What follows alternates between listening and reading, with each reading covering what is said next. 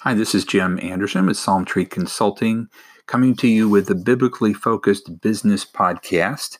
And I am continuing to talk about what I'm learning in business strategy and thinking about coming to this from the blue ocean strategy perspective.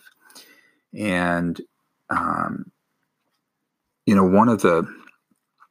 one of the things that I am thinking about with this is that when you create a blue ocean strategy, you've got to think about certain things. There are four questions or four areas to consider relating to the improving a business or an industry, or eliminating things that are in the industry that are being done, and what you can do in comparison to others in the industry that are going to transform it to the point where you are actually in the blue ocean territory. So, this means that you got to think about what to scrap in the industry and what to salvage from it. You're starting from a clean slate, and when as you're rebuilding this, what elements of the industry, do you just want to get rid of, not have into this new model, and which parts of it are valuable that you want to keep? And decision makers have to ask themselves,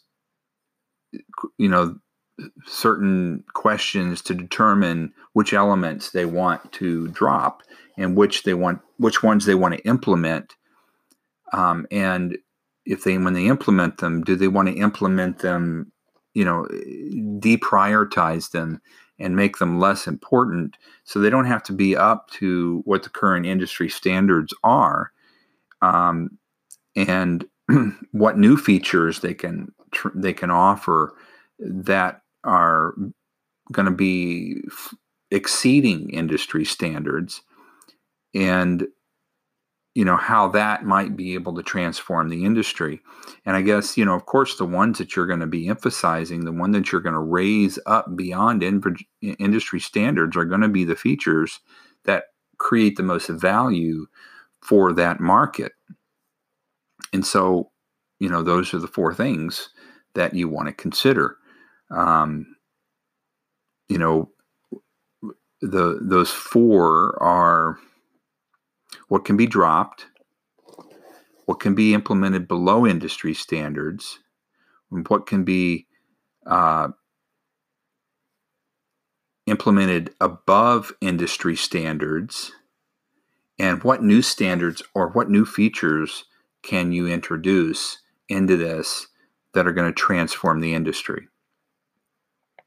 So, for example, think about a doggy daycare service, and you wanted to launch a doggy daycare service that just that's going to have a blue ocean strategy, and you begin looking at which parts of that industry can be tossed out, and in doing so will drive down the costs of the business without sacrificing the utility or the value that you bring.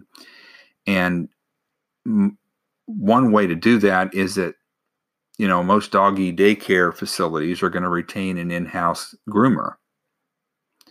Skilled groomers are expensive. And, when you keep them on staff, because they're going to require continuous training, and they're going to be, they're going to have to know how to cut the fur, trim the nails, and, all the other services that groomers, provide. And so you might find that, those that use that service are probably, they're just going to want them bathed and brushed, and not really fully groomed. And so that might not be what you want to include in the service. And so you can reduce your costs by doing that. And maybe offer a standard service for that in favor of just doing the brushing and the washing with a minimum wage employee that's doesn't have to be highly trained, and can bathe and brush the dog anytime it's needed, and be working in other areas of the business when there's no dogs that need to be bathed. That's one way to do that. They might also consider, which industry standards can be delivered better and which can be delivered to a lesser extent, without losing to the competition. And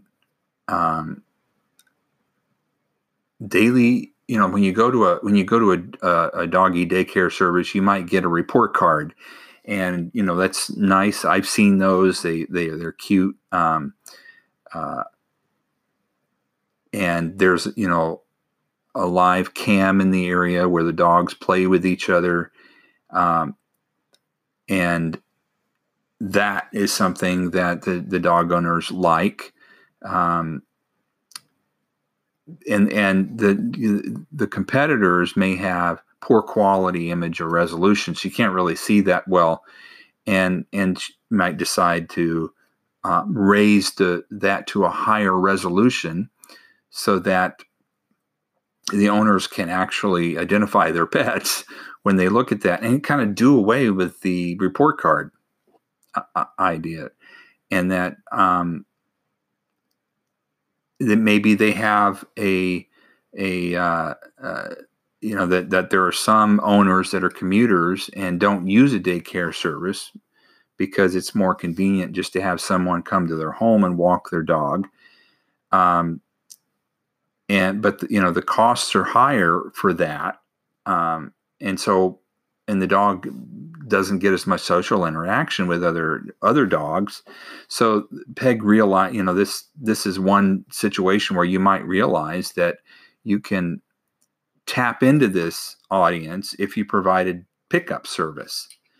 And there's not that many other dogs daily dog